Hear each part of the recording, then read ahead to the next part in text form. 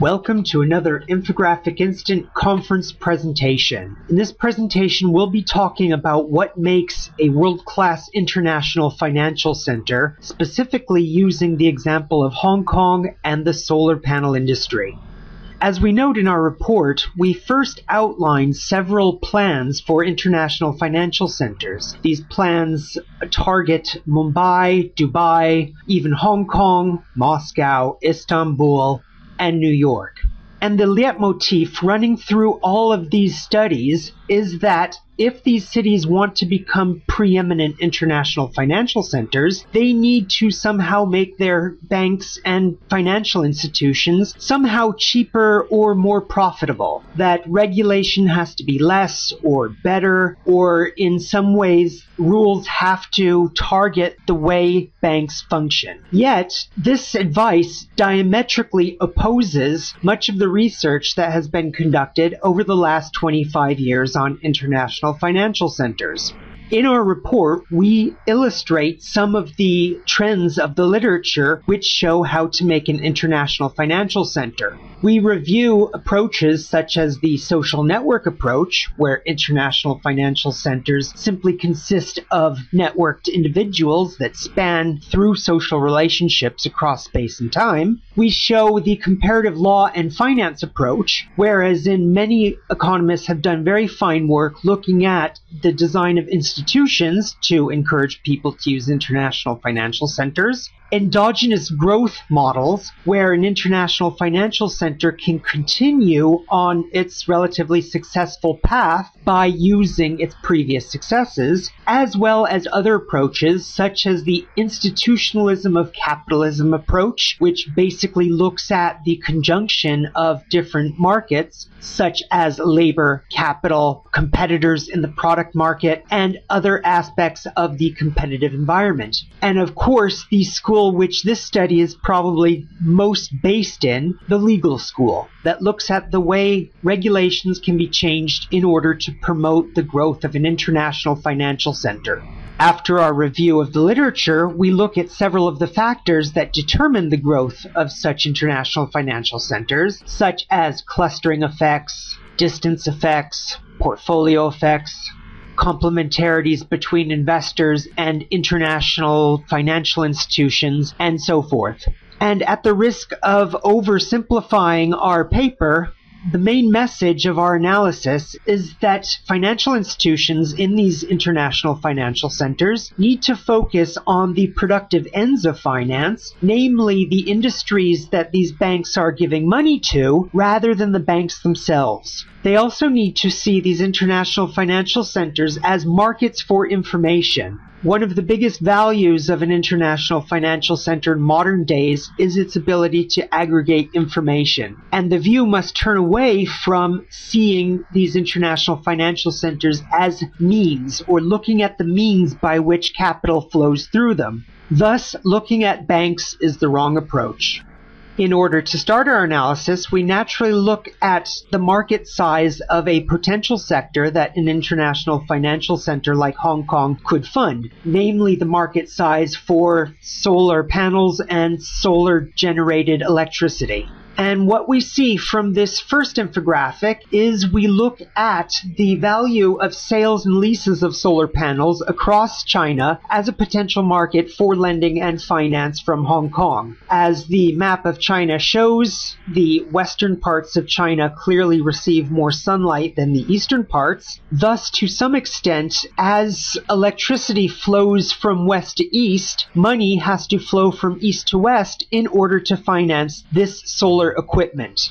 Continuing our analysis, we note that the market size is much bigger for Hong Kong than simply the mainland. This shot of the Asia region at night shows roughly electricity consumption in lighting across the Asian region. And what we see is that some markets are very heavily served by existing electricity providers, particularly in India, to some extent the eastern seaboard of China, certainly Japan, certainly Taiwan. However, we see other markets that are much less provisioned. Cambodia, Laos, Indonesia, even some parts of Malaysia. we might suspect that demand for a new industry, particularly one that generates electricity, would be higher in these areas where there are no viable alternatives or substitutes. Thus, the market size for the solar panel and photovoltaic industry, and particularly finance of that industry, extends well beyond the mainland. In order to add precision to our analysis, we show the discounted expected value of returns to solar investments in what we call Hong Kong's catchment area, namely those jurisdictions where Hong Kong financial institutions might seek out customers in order to provide them with finance of photovoltaic equipment. And what we see, showing a log value of revenues, is naturally China represents the largest market by far in terms of expected revenue from the photovoltaic industry,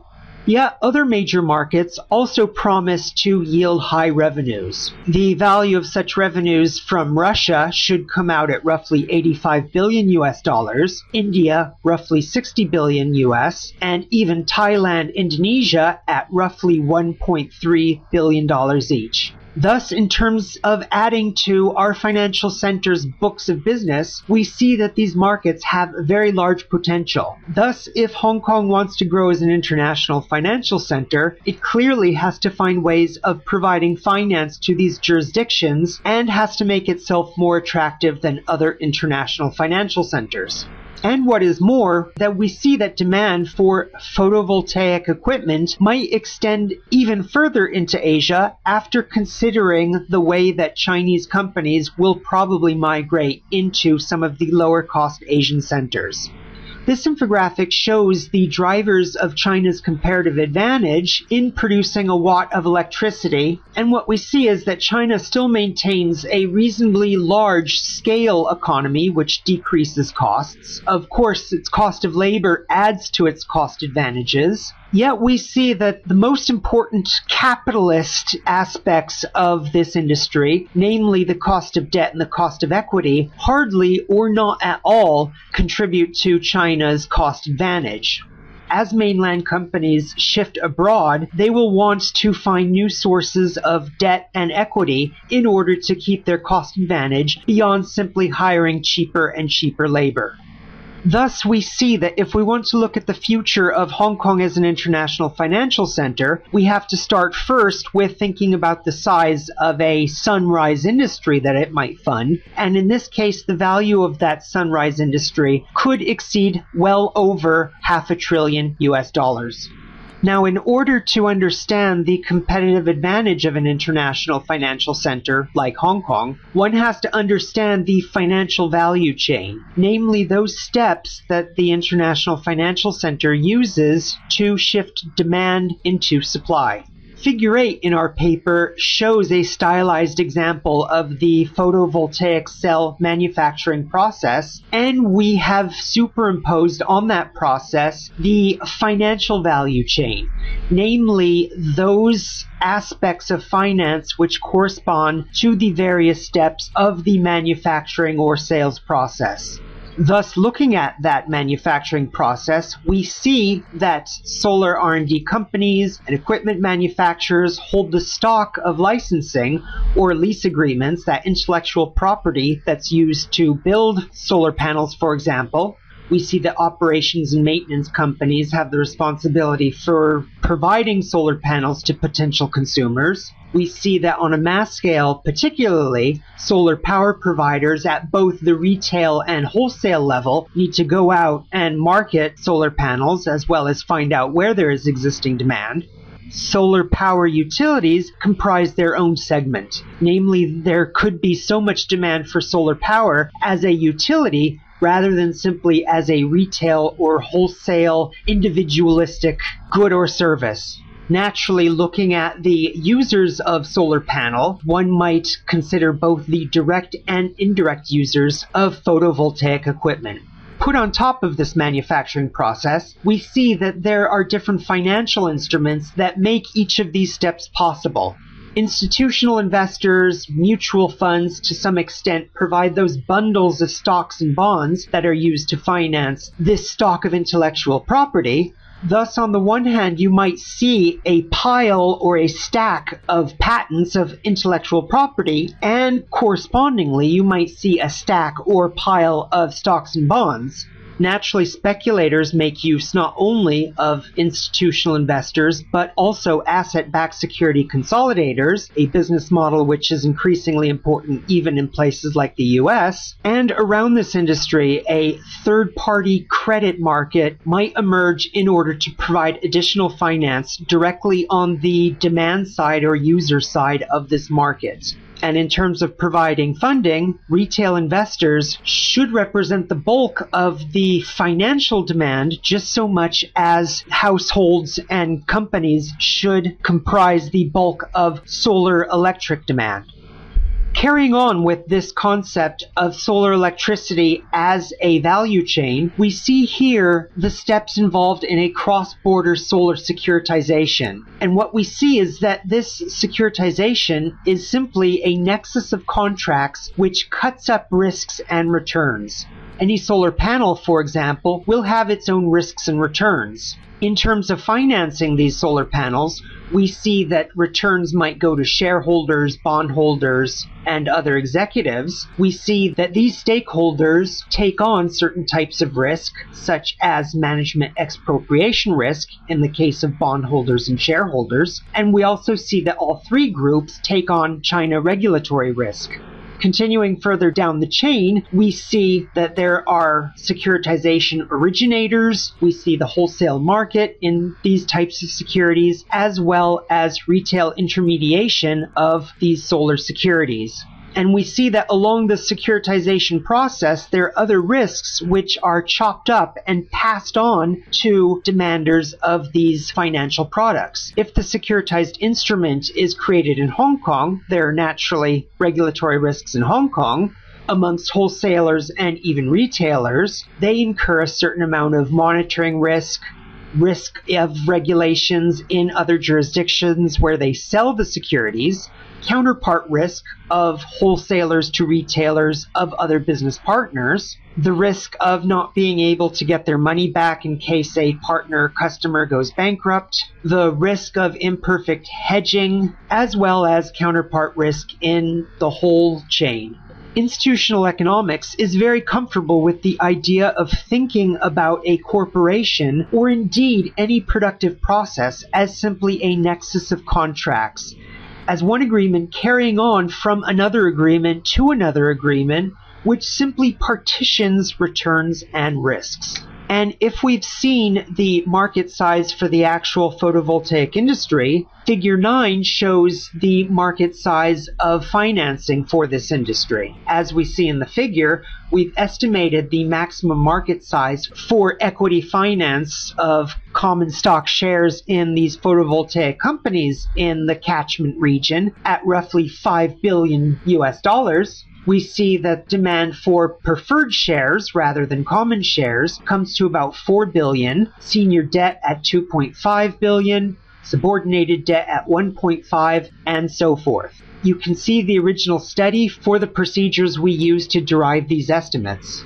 Interestingly, though, we see that a relatively large part of this market consists of demand for securitized instruments.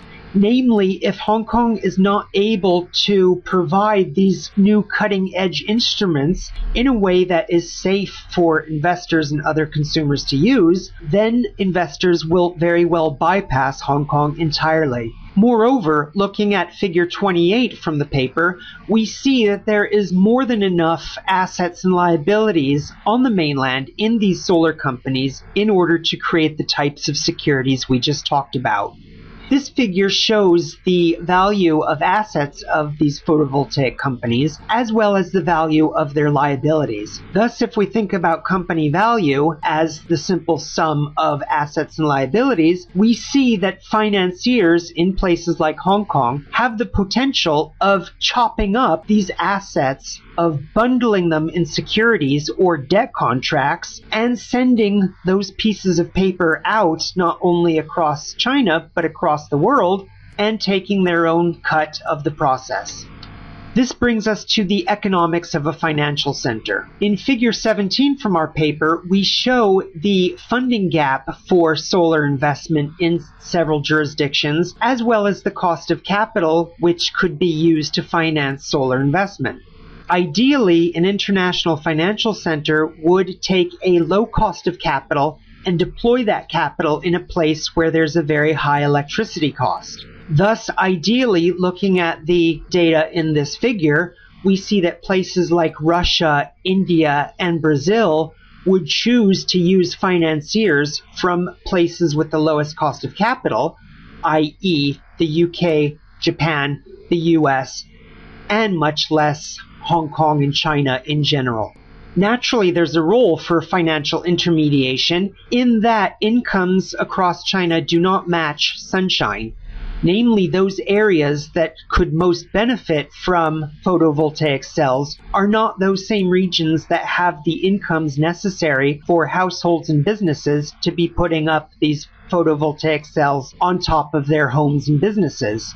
Thus, the solar industry is ripe for a financial intermediary who can bridge the mismatch between solar supply and finance, particularly in a market like China, where money is in the east and electricity is in the west. And as we saw before, the value of solar securities comes to billions and billions of US dollars. Yet, as we know from historical experience, risks and returns related to those securities can be partitioned. Remember, we talked about these nexus of contracts. They can be partitioned in tranches.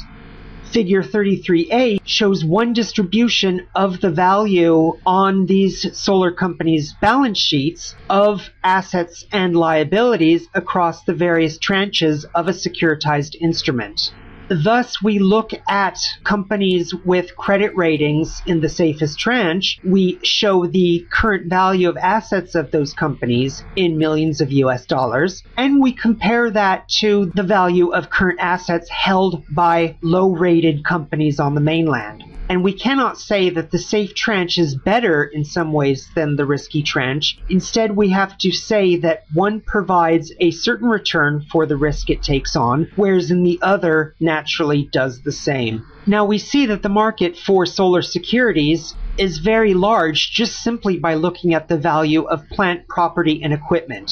Taking away the potential revenue streams from the electricity itself, just looking at the value of those tangible assets held by these companies, we see that the value of PPE, plant, property, and equipment, easily comes to $7 billion US dollars. Moreover, if we calculate the return on assets of these companies, again sorting companies according to their credit ratings, we see that there's a significant market inefficiency in risks versus returns. Namely, the safest tranche of these companies earned a return of 13% if their plant, property, and equipment was bought in 2011 and sold in 2012, whereas in the riskiest tranche and the penultimate riskiest tranche end up having returns of 8 and 7% respectively. When we do not see a correspondence between risk and return in any market, there is the possibility of arbitrage, and thus an opportunity for an international financial center like Hong Kong. If we step back and think about the economics of a financial center, we can see that intermediation as a value added drives a financial center's economics. Turning our attention now to the finance of a financial center rather than the economics of a financial center, Figure 20 shows the largest solar companies by market capitalization in Hong Kong relative to the US. And what we see is that Hong Kong has not suffered lack of demand of listing of solar companies. We show the market capitalization of large solar companies in black, those that are listed in Hong Kong, and in green, those that are listed in the US. And applying even the simplest statistical tests, we cannot see any kind of correlation between price-to-earnings ratios of companies listed in Hong Kong rather than the US. Thus, we cannot definitively say that listing in Hong Kong, for example, helps these companies increase their prices relative to earnings, and thus do not necessarily make investments in these companies more profitable. This being said, investments in these companies naturally are very amenable to securitization or even listing on a stock exchange, because we see that even a balance sheet item like receivables has significant variance not only in the value of these receivables, but also in its correlation with the general Hong Kong Stock Exchange Index. Naturally, one of the most important uses of investments in securities like solar securities would be to hedge risks from the general market while at the same time receiving returns that are at that market level or higher. Anyone who studied basic finance knows that diversification, and particularly finding shares that co-vary with each other, represents one of the best ways of reducing portfolio risk. Can divide these receivables, which then might be packaged into securities, 4 categories, as we show. The low-risk accentuators, namely those companies whose price correlates heavily with the Hong Kong Stock Exchange Index, and thus might seem to actually bump up returns when times are good and bump down returns when times are bad. We see that some of the companies here at the bottom end up diversifying or correlating negatively with the general market, thus helping to lower portfolio risk. Whereas we see for some of the higher risk solar companies that a larger proportion of them correlate positively with the overall market index, unsurprisingly. Yet there are some solar companies that seem to have high risks but also hedge very well against these market risks. The point is not to say that some solar companies' shares are better than others, but simply to say that the market is certainly deep enough and varied enough to provide an equity for each type of investor. Figure 19 from our paper shows the changes in stock prices of some of China's solar companies. And what we see is that the risk of holding these shares, namely these shares betas, do not vary significantly from one exchange to the other. We see that some securities are traded much more than others, but except for these outliers, there's not a huge variance in terms of market demand for these securities. Indeed, one of the effects that we show in our paper is something called the California effect. And academics have noted that a financial center looking to provide money for the sunrise industries has to locate not too close to the industry, but also not too far from the industry. We take the example of the US-based Mosaic, which provides funding for photovoltaic investment. We see that there's a spread of investors that do not necessarily agglomerate next to their investments. And the benefit of this, naturally, is that they're not competing against very large financial institutions that oversupply the market with capital, but on the other hand aren't so far away that it's very costly to put money into these companies. Thus, we see that places like Hong Kong might have a California effect for markets like mainland photovoltaic industry, yet it's clear if Hong Kong wants to beat out other financial centers in the longer run, it's going to need an alpha or a sigma. It's going to need returns or risk profiles that are different from other markets. We argue that in the case of Hong Kong, one way of creating this differentiation is to encourage investment in photovoltaic companies at home in Hong Kong, rather than Hong Kong simply acting as an entrepot, a middleman, an intermediary that simply funnels money from China abroad and vice versa. And we show this disparity between investment and trading in figure 13 for the company of Jinko. And we see that Hong Kong has the highest number of broker-dealers dealing with Jinko securities. The UK has the least number of these broker-dealers. Yet when we look at the stake held by local investors, we see that UK investors have the largest share of holdings in Jinko Solar Securities, as opposed to Hong Kong investors' share at only 3%. While it's true that these Hong Kong investors do not carry the risks associated with these sunrise industries, they also do not carry the potential returns. Furthermore, expanding our vision to the whole world, Figure 21 shows the demand on a city-by-city basis. And what we see is that Hong Kong does not represent the largest market by any stretch of the imagination for securities like Han Energy Solar, but instead the largest demand for these securities comes out of places like Paris, London, Chicago, San Francisco. Thus, we obviously do not see what might be considered a natural California effect from happening, but we see instead that places like New York have competitive advantage over a jurisdiction like Hong Kong, which in theory should be monopolizing this industry. If Figure 21 shows this profile of investments for Han Energy Solo, then Figure 12 shows this profile of investments for Jinko Solar.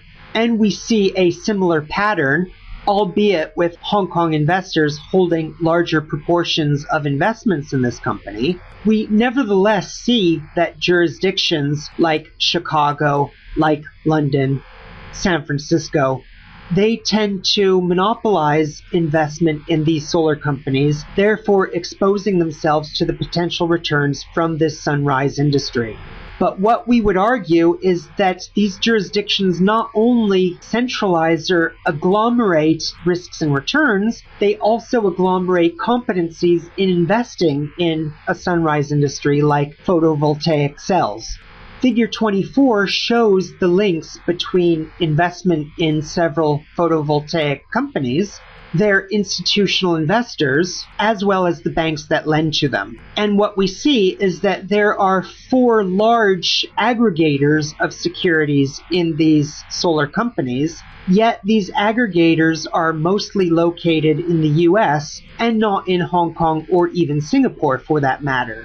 So to some extent, these American companies have intermediated themselves right in the middle of this intermediation chain, thereby cutting out jurisdictions like Hong Kong. Moreover, the simple diversity of investment centers in the solar industry suggests that Hong Kong has a very large amount of competition on its hands. Figure 22 shows the concentration of solar asset holdings, and again you can see our paper for more information on the methodology, but what we see is that investors in places like Singapore, Chicago, Hong Kong to be sure, and places like New York tend to have larger concentrations of solar assets.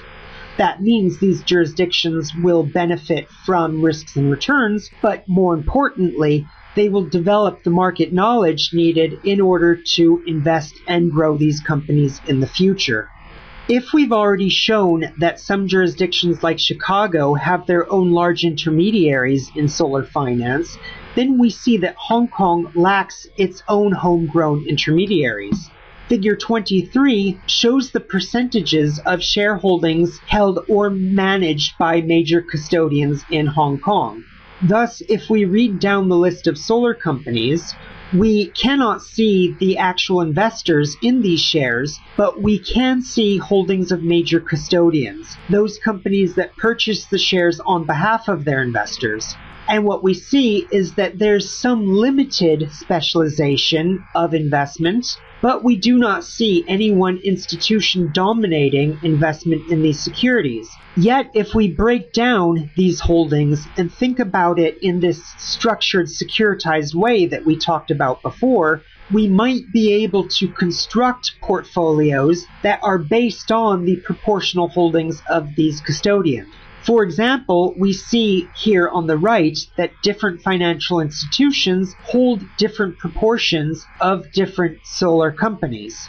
Thus, we see that some custodians specialize to a limited extent in companies like Hanergy, Comtech, whereas in few of them specialize in companies like SolarTech.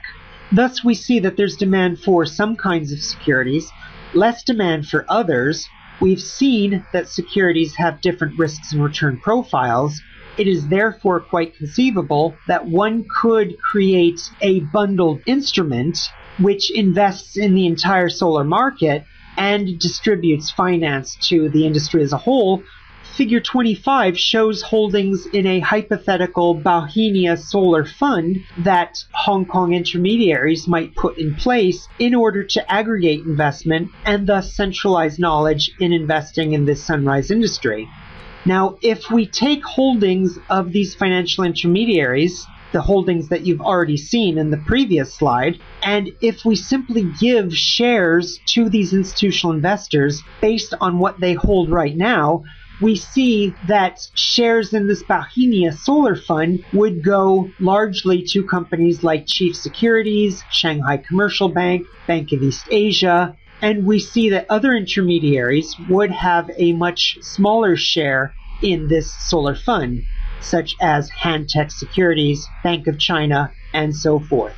Thus, there is absolutely a potential market for aggregation of financial products in this market. Yet, these types of products will not come into existence on their own. There has to be a force which encourages their creation, and we argue in our paper that the financial center itself is a technology for creating an organization necessary to make these investments. And even more importantly, the law in that center is critical to providing the incentives needed for these financiers to give money to these sunrise industries. Looking more specifically at the securitization market, and looking less at bonds and equities and traditional investments, we see that the market opportunity is particularly promising for financial centers like Hong Kong.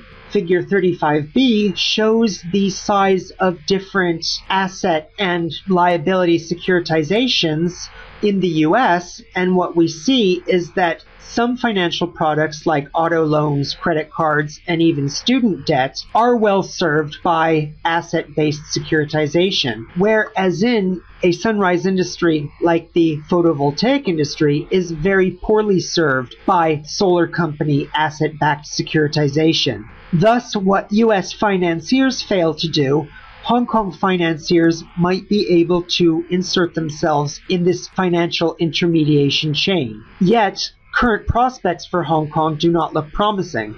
Figure 35C shows the extent of securitization in various jurisdictions, and what we see is that for equity securitizations, some jurisdictions like the US and Switzerland absolutely dominate other jurisdictions like Hong Kong and Japan, yet there's a special link between Germany and China, which we note throughout our entire report, and we see that special relationship coming out in these figures, with German companies dominating the market for these securitized transactions in these solar companies, in equity securitizations in general. Moreover, not only is there a market opportunity for such solar investment in terms of the financial side of the business, but we also see that even on the production side of the business, that this type of financing might actually contribute to reducing costs.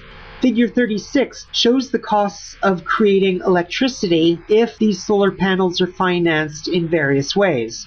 Thus, looking at the residential solar segment of this market, we see that electricity costs potentially fall the most for when companies are financed by debt. Costs are the highest when these solar companies issue equity, and even at the utility scale, which we talked about previously, electricity costs are certainly lower, concomitant with economies of scale, yet we see broadly the same pattern holding, such that debt has helped to lower electricity costs much more than other types of finance. Continuing along this line, we see in Figure 35A that there's been, unsurprisingly, a global collapse in the securitization business. The figure shows the issuances of these securities, particularly asset-backed securities, collateralized debt obligations, and asset-backed commercial paper. And what we see, of course, is that these markets developed very quickly before the financial crisis and shrank very quickly after the financial crisis. Of course, all financial centers abuse these types of securities, but nevertheless, one has to admit that if you believe our story about different types of finance helping to facilitate the production and consumption of solar energy, then there's a very large market opportunity for financial centers like Hong Kong. Yet we see that financial centers like Hong Kong are not currently positioned to take advantage of these opportunities, given that their securitization business historically has not focused on assets, but rather on gambling. Remember, we talked previously about the value of an international financial center as focusing on the real economy, on the real growth of a sunrise industry, rather than focusing on bank costs, bank procedures, and so forth. Yet what we see after the financial crisis is that most of the proposed reforms in Hong Kong focus exactly on these financial intermediaries rather than focusing on ways of helping investors manage these risks and returns. For example, in Figure 41, we see rules coming out of the Securities and Futures Commission, which focuses on the types of disclosures that have to be made and other requirements for these financial industries. Yet we don't see the types of rules that are needed by investors and intermediaries to really understand this industry, to figure out what are the returns, what are the risks, and provide money accordingly. And what we see is that even before the financial crisis, that this so-called securitization actually didn't securitize any tangible thing, but simply focused on linking these securities to the success of different companies like Lehman Brothers. This figure shows the value of investments in various types of Lehman Brothers products sold in Hong Kong, and we see the highest level of demand for products like mini bonds, which later became very controversial in Hong Kong. Yet we see large amounts of demand for other securitized products, particularly in relation to equity-linked investments, where these equities absolutely did not always relate to an actual tangible asset. So the lesson from this figure is that not only is there the potential of significant market demand in a financial center like Hong Kong, but that the market was so distorted by the design of the securitization industry to focus all this money more on linked notes rather than on actually letting people hold papers that gave them ownership of solar panels. To provide proof for our assertion that many of these securitized products were simply gambling rather than productive investments, Figure 39 shows the marketing literature for the most predominant form of security, at that time mini bonds. Advertising materials given to investors focus not on solar panels or offices or cars or anything tangible, but these institutional intermediaries would instead offer bottles of wine, even though investments had nothing to do with viticulture. They would offer free electronics, which of course have nothing to do with a investor's risk appetite or desire for returns. And looking at this so-called plain English language disclosure, we see that, in fact, what investors were taking on is what economists call a contingent state of the world-based pricing scheme. In other words, investors would be paid off if companies linked to that note did not go bankrupt, but they would lose money if those companies actually went bankrupt. And in many cases, what we see is that the underlying security for those notes was never even really identified. Thus, we see on the marketing side that there's no identification of what the investor needs, and we see on the product side no identification of something tangible that actual consumers need. And for those of you that are interested in the companies that were linked to these notes, Figure 40b shows the number of series linked to various companies, namely linked to bets that various companies would not go bankrupt. Naturally, the largest amount of demand seemed to center around the bankruptcy of Standard Chartered, HSBC, Citigroup. These are financial institutions. So financial institutions were selling bets on themselves not going bankrupt. Furthermore, there's other evidence showing how previous practices did not look at the result of such finance, but simply at the procedures of providing that finance itself. Figure 42, for example, shows the way that some structured product investment materials were encouraged to be written in plain English, but even after going through all these instruments from issuers like DBS Bank, China Construction Bank, and so forth, we see that the information and structure of their disclosure materials provided everything except basically what they were investing in. We know what the product was in terms of the thing that the end investor would be holding, but these documents did not provide significant information on the actual things that the money was going to be used for. For example, the solar companies or the pizza makers or the taxi companies. Because investors had no way of knowing which sunrise or sunset industries they were investing in, they were basically taking on bets Las Vegas or Macau style.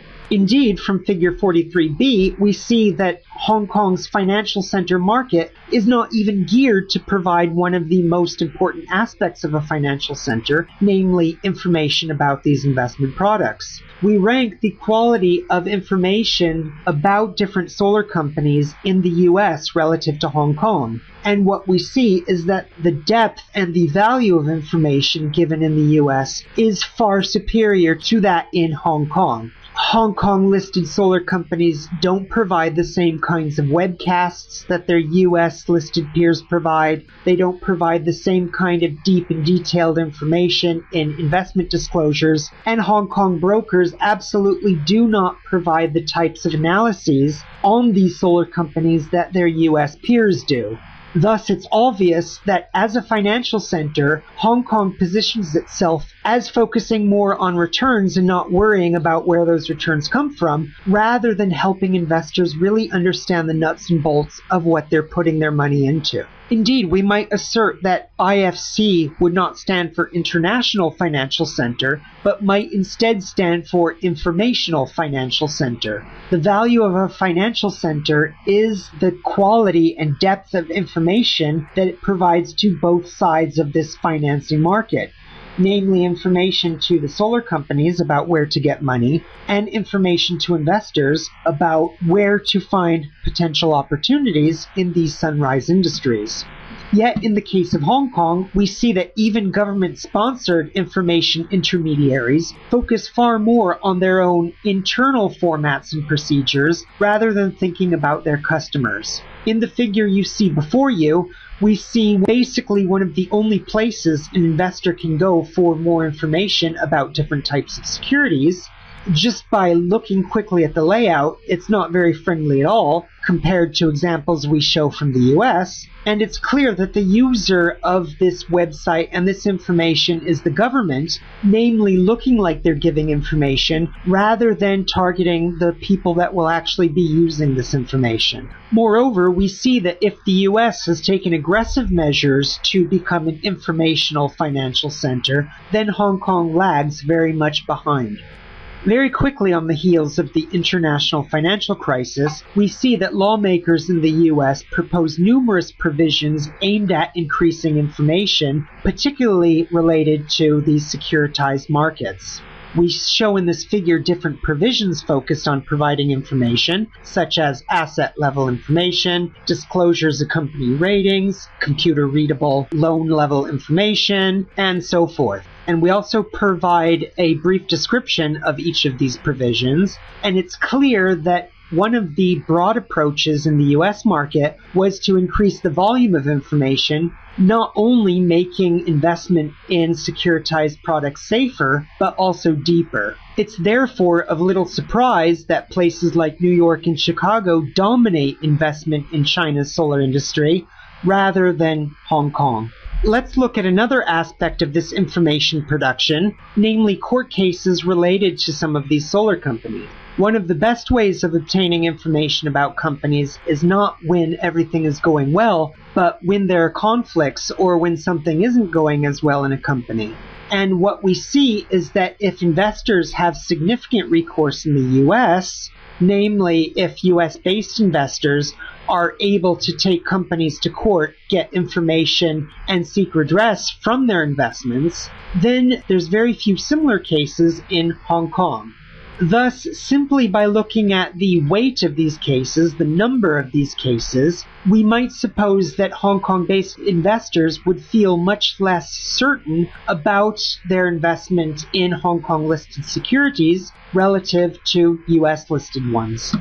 Looking at more depth at an IFC as an informational financial center, we talk in the paper about the example of Jim Cramer and his show Mad Money. Now, naturally, his style may not appeal to certain types of watchers, but it's nevertheless true that this show and shows like it provide far more information about certain types of companies than anything available, certainly in the English language, in financial centers like Hong Kong. We see that the amount of discussion about solar companies may not necessarily differ from one financial center to the other. It's not simply the amount of information that's discussed, it's the depth of that information. Thus, looking at figure 43A, simply looking at citations of the companies you see in front of you, we see that for companies listed in the US relative to Hong Kong, there doesn't seem to be any informational advantage in either jurisdiction. That's good news for Hong Kong in that Hong Kong doesn't seem to be lagging too far behind the US in terms of providing information about these industries, yet it also does not show that Hong Kong is not very proactive about providing such information either. To further bolster the case, we show English language internet resources for traders from different jurisdictions, and what we see is that the proportion of foreign visitors in a resource like Seeking Alpha hovers at around 33%, certainly 53% in the case of Bloomberg, and even in the UK case, we see that investors interested in obtaining information from centers like Fool UK, Financial Times, we see that foreign visitors comprise roughly 42% and even 82% of each of these information centers respectively. Yet, looking at one of the only sources of information I could find in the English language about Hong Kong equities, namely AA Stocks, we see that they have a proportion of foreign visitors of only 22%, of which mainland Chinese readers comprise the bulk. Only 7% of AA Stocks visitors come from the US. Contrast this with the case in the UK of 36%, 34%. While it's true that Hong Kong may not be a English-only or necessarily even a bilingual jurisdiction, it's nevertheless true that English is the international language of investment and commerce, and if Hong Kong hopes to provide an informational advantage as part of its informational financial center, it will need to provide more resources in the English language. We come to perhaps the most important part of this presentation, namely what to do about some of these trends. How can an international financial center like Hong Kong compete against deeper and more profitable centers like New York and London? We show proposals for regulatory reforms at several levels. Looking at our figure A4 in the paper, we show the Financial Secretary's instructions to Hong Kong's central bank as a banking regulator and its Securities and Futures Commission as the regulator for broker-dealers. And what we argue is that Hong Kong should adopt regulations similar to those that the US has already adopted in its Crowdfund Act. Namely, after the financial crisis, the U.S. aggressively targeted small companies that needed to attract funding from diversified investors, and their approach was to make information markets as rich and as deep as possible. And Figure 51 shows some of the major provisions of that U.S. crowdfund. The way to implement these provisions in the Hong Kong context would consist of a financial secretary's instruction. Namely, the financial secretary is the executive power that oversees both the monetary authority and the securities regulator.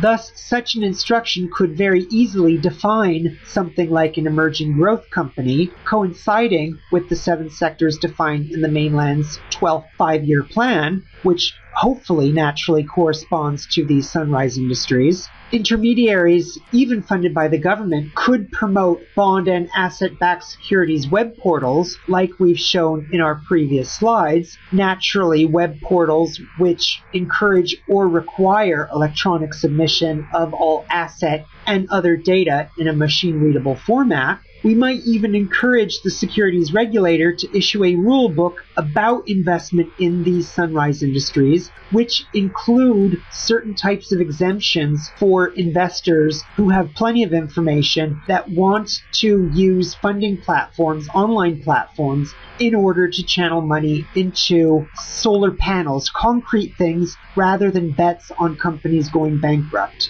And what we argue in this specific case is that the Financial Services Development Council, the body instructed to promote the financial industry in Hong Kong, we argue that it's up to them to create not only the draft of this regulation, but also to fund and get profits from the provision of things like these web portals. Looking more specifically at this Sunrise Industries Code, which might be adopted by the securities regulator, the code roughly follows similar provisions in the US. Most importantly, it changes the way that Hong Kong currently treats exchanges and crowdfunding portals. As you probably know, crowdfunding is very much discouraged at present by Hong Kong regulations, and such regulations probably give the Hong Kong Stock Exchange and its parent company a huge advantage over potential rivals. Most important to this regulatory process will be the way that it helps encourage infomediaries rather than simple intermediaries. So regulation should help build up the stock of information, and specifically information about the specific intangible assets that these securities invest in. Thus, it's up to financial law, in order to facilitate an international financial center like Hong Kong, capture assets in these sunrise industries. This has been another Infographic Instant conference presentation with Brian Michael.